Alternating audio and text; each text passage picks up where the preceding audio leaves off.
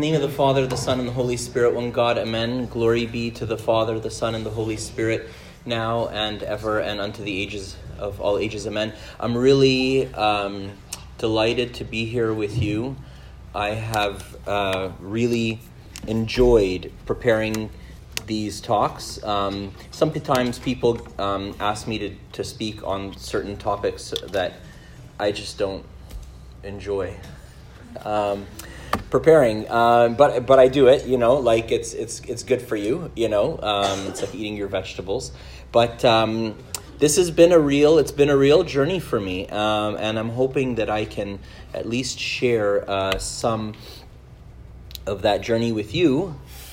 And I've been praying all throughout the day with a variety of different people that this would indeed be a journey for me and for all of us, and for you as well. So the title of the first talk was I Saddened Your Heart, and I kind of asked myself the question, can God be sad? Like, the kinds of things that make me sad are usually things that are related to the fact that I don't know what's going to happen in the future, so to speak.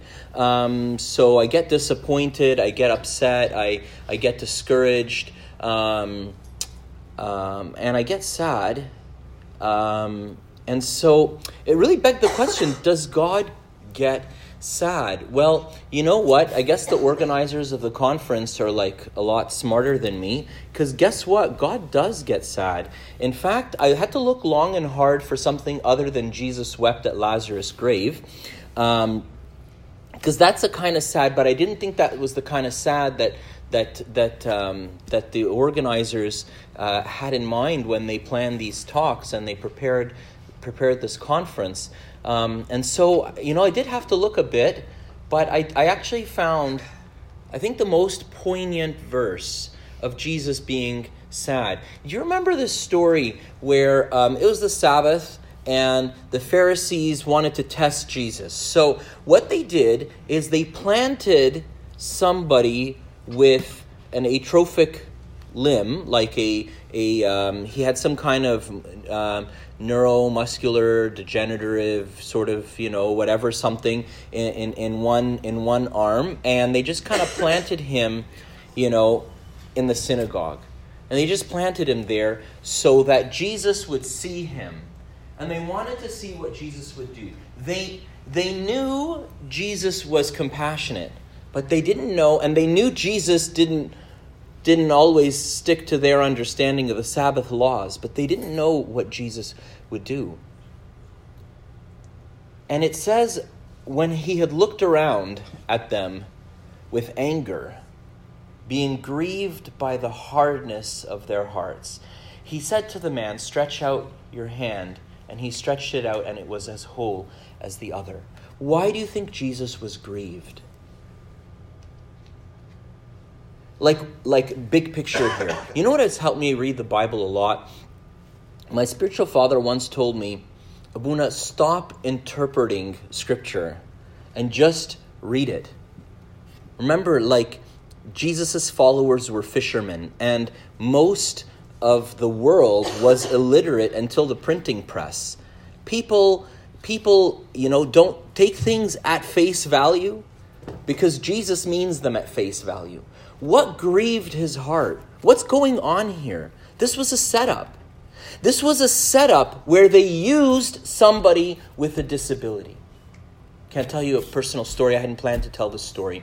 We do stuff in the city with the sort of disenfranchised of downtown, the poor and so on.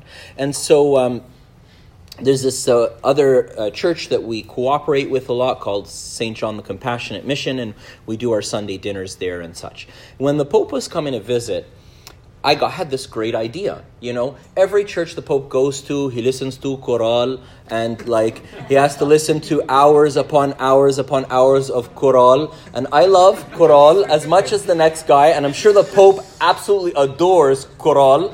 For those of you in the audience who don't know what choral is, it's choir that goes on and on and on ad nauseum until you're thinking to yourself, is it really worth it for me to slit my wrists? Because that's probably the most sure bet way of me getting myself out of here. And I'm sure the thought has crossed the Pope's mind. And I remember at a certain choral that went on for no less than 2 hours, I actually texted a couple of the bishops. I found like these T-shirts and ball caps that say "I love choral," and I texted it to the bishops, and all these like 3 bishops just burst out laughing. All at the same time, the Pope looks at them. They look at me. I look at. Where are they looking? Yeah, choral, right? Anyhow, so I decided, you know what? Let's invite the poor. Let's invite the Pope to Sunday suppers, where what we do at Sunday suppers, we sit at the tables with the poor. The poor, I hate that term. We all sit together and we all eat together and everybody's the same. Because eating dinner is something we're all probably going to do today or wish we could do today. And it's something we all know how to do, and it's something that we can easily do together. If you have some expertise, you're an expert golf player, okay, you really don't want me to come play golf with you, because I'm not. There are things you can do that I can't do, that I can do that you can't do. But eating dinner is something we can all do together. Now, we couldn't have the Pope for dinner, so we had him for tea. So we had afternoon tea with the Pope. And so I was sharing this idea with the priest at St. John the Compassionate. And he looks at me and he says to me, "So you too, huh? Like I thought you were different." And I was like, "What?" He's like, "So you just want to use the poor so you can show off to your Pope." And I was like, "Gee, I never thought about that. I really never thought about why am I really doing this? Am I doing this so the Pope can have an experience which is slightly different from choral? Or am I doing this to benefit the poor? Or am I doing this because I happen to have this awesome relationship with the poor that I can now take to my advantage?" That's what these people were doing. That's what these people were doing. They didn't care about this man with the withered hand. They couldn't give 2 hoots about him. But they planted him there to test Jesus. That's number 1 thing that I'm sure really grieved Jesus' heart. Number 2, they were testing him. What does it mean that they were testing him? That means they didn't believe him. We always talk about believing in God. Like God is some ideology or philosophy or whatever, right? So just replace believing in God. Replace that with your best friend, your spouse, your neighbor, your friend, your mom. Replace that with their name, right? But don't put in, I don't believe in Mary. Do I believe Mary, my wife? I remember once, again, off the record, kind of, everything's recorded, but anyways. Once I was really annoyed with, how we go about doing chores at home. I'm not a clean freak, I'm a tidy freak. Okay, I just like everything to be where it belongs. If there are dust bunnies, I can turn a blind eye. But if there's everything's all over the place, I can't handle that. So one day I got my knickers in a knot about that and got into, and Mary, my wife wasn't well. And she tells me, "Look, I'm doing the best I can." And I told her, "No, you're not." And I was, and she started to cry. And she said to me, "If I'm telling you I'm doing the best I can, then I'm doing the best I can." And that's when I realized that you can't tell, somebody tells you they're doing the best they can. You can't tell them they're not. How do you know? How do you know, what their best is today? Maybe their best yesterday or tomorrow, maybe it's different. Maybe it changes throughout the day. Maybe a million things, right? What broke her heart at that moment was that I didn't believe her. I didn't believe her. That's what breaks God's heart. But it's not just any kind of disbelief, because believing believing and faith is a journey, and it's a gift which God gives us sometimes, but most of the time we grow in believing somebody, and we grow in believing them as we know them, as we have more shared positive experiences, we learn to trust them more. So it's not like God wants you to have the faith of Abraham yesterday, right? That's not the issue. The issue is really rebellion. It's rebelling against believing God.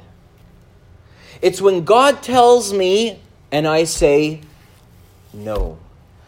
That kills God.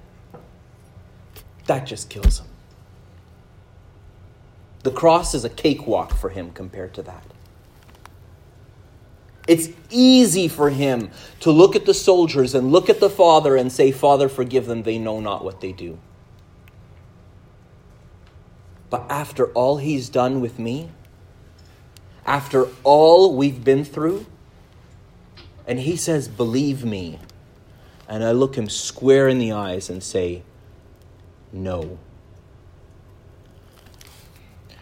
I want to share with you, no joke, like the darkest story ever. Like the worst chapter in the Bible. If I'm allowed to say this, Abuna, I don't know if I'm allowed to say this. Abuna, correct me if I say funny things sometimes. I say Abuna, please correct me.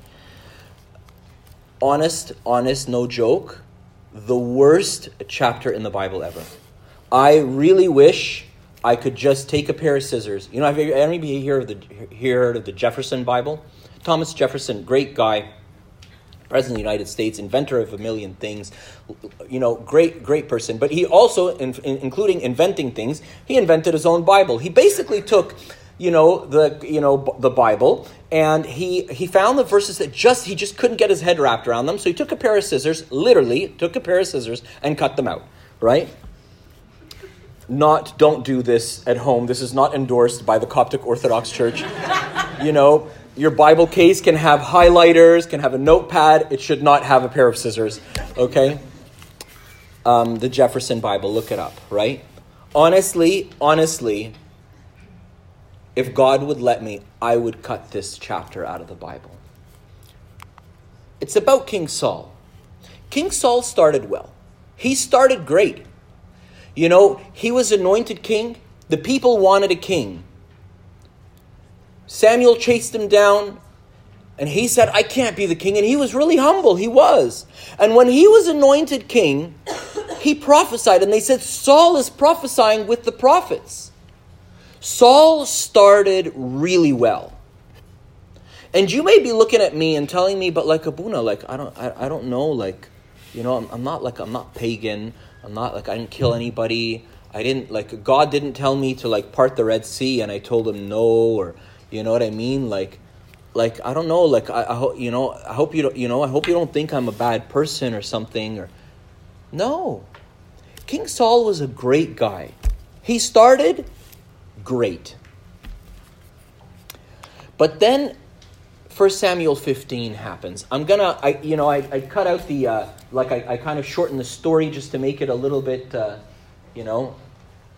After my Jefferson thing, it sounds like I'm, doing the wrong thing. Just to make it but I'll tell you the story, right? So basically, Saul tells King Saul, he tells him, look, God wants you to go and kill the Amalekites, okay?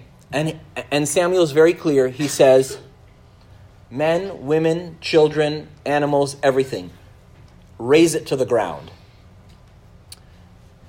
You and I hear that and we're like, genocide. I don't know how I feel about God, talking about genocide. But anyways, that's a topic for another day. We can answer that as a question later if you want, whatever. How do we, God and genocide, and how does all that work? But Saul goes off and he fights against the Amalekites. And he wins. And he fights against the Amalekites and he wins. But then this idea comes up, whether it was his or was the people's. Later on, he says he pins it on the people. It's not very clear. But he gets this idea. You know what? Let's keep the best of the sheep, and let's keep the king, Agag was his name, Agag, king of the Amalekites, and let's not kill him. So, that's what they do. God visits Samuel, and he tells Samuel some really rough stuff. But Saul spared the people, spared Agag, and the best of the sheep and the oxen, the fatlings, the lambs, and all that was good, and were unwilling to utterly destroy them. But everything despised and worthless they utterly destroyed. In verse 11, God says to Samuel, I greatly regret that I have set up Saul as king, for he has turned back from following me and not has performed my commandments. What? God can regret? God can regret. God can regret? I thought you said about this whole God being sad thing because God doesn't get disappointed. God knows the future, blah, blah, blah. God can regret? I don't know, man. It's pretty black and white. I greatly regret that I have set up Saul as king. Saul didn't start bad. Saul started great.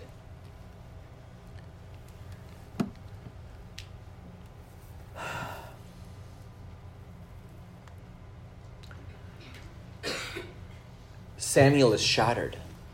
Samuel actually loves Saul. We're going to see how much he loves Saul. Samuel was so shattered, it grieved Samuel, and he cried out to the Lord all night. He spends all night crying to God, saying, no, God, there must be another way. God says to Saul through Samuel, he says, as you have rejected my commandments, I also have rejected you as being king. There's a key word when we look at the disobedience of Saul. Let's see if you guys can pick it out. But Saul and the people spared Agag and the best of the sheep, the oxen, the fatlings, the lambs, and all that was good, and were unwilling to utterly destroy them. The verse goes on, but what do you think that word is? That word, the whole chapter hinges on it. Anybody throw up your hand and tell us? Unwilling. Unwilling.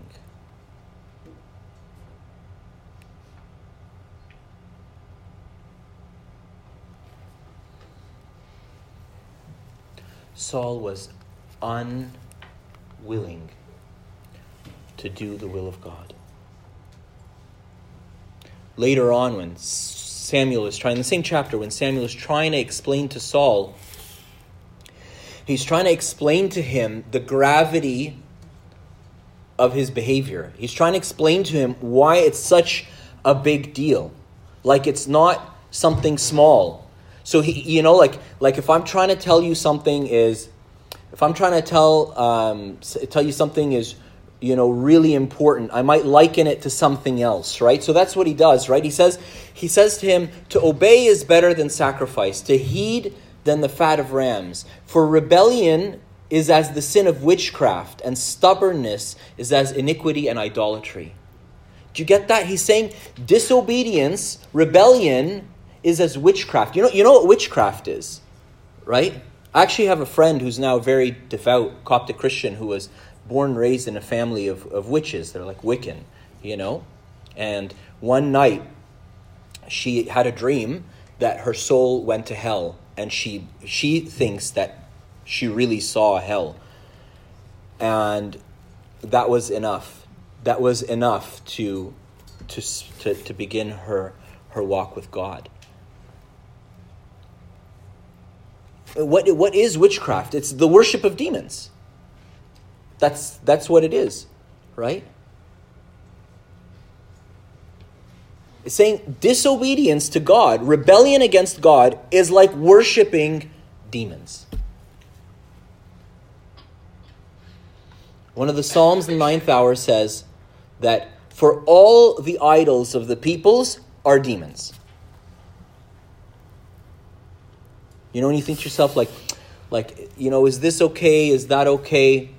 Look, any idol that we worship other than God is a demon, is demonic. Period. As simple as that. As simple as that.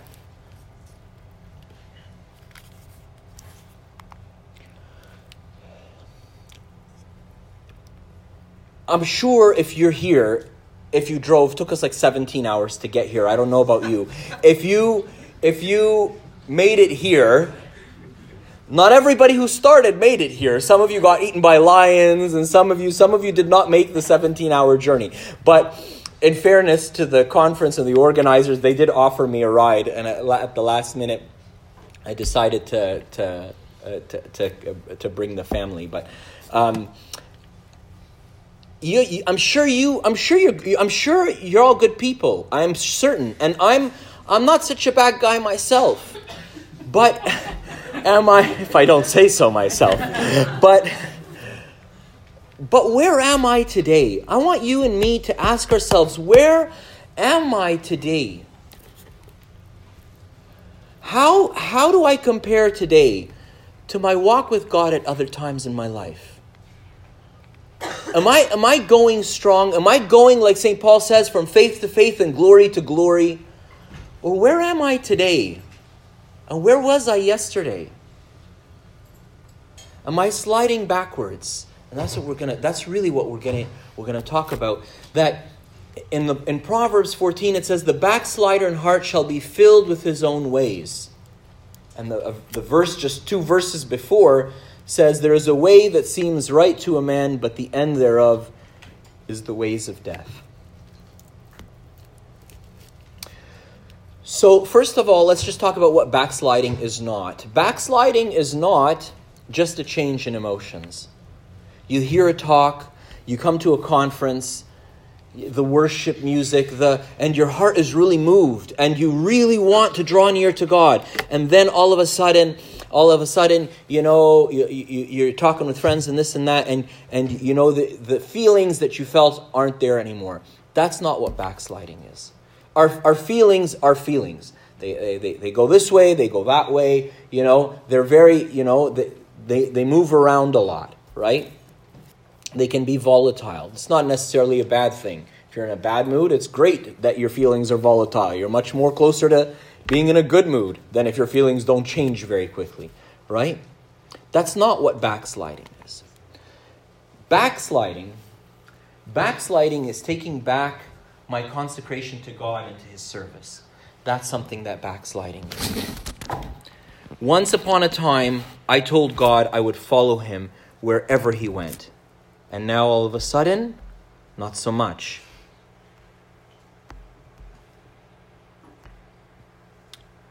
Backsliding is withdrawing my entire and universal devotion to God. What will necessarily happen? What will necessarily happen? The day after I said, Lord, all of my heart is yours. And I sang it, and I said it, and I prayed it, and I really meant it from all my heart.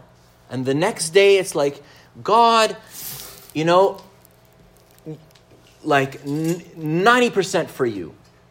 Look, I tell you the truth. We say 90% for you, 10% for me. What happens in that 10%? Is that exactly what happened with Saul? Saul obeyed. I mean, he annihilated, you know, a whole nation, except for the king and a bunch of sheep. Like, what percentage is that? That's upwards of 99. But what happens, what God is trying to tell you, and He's trying to tell me, is that the devil takes up residence in that remaining 0.7%. And it starts off as 0.7, and then it becomes 1.3, and then it becomes 2, and then it becomes 5, and then before you know it, you're not left with anything. God is so gentle and so sweet and so kind. He won't ever force your hand into something. He's like the worst salesman on the face of the earth. The devil, the opposite. Give him an inch, he'll take a mile. Give him an inch, he'll take a mile. You know what? Don't even give him the inch. Try and keep the inch. He will arm wrestle it out of your hand and take the mile.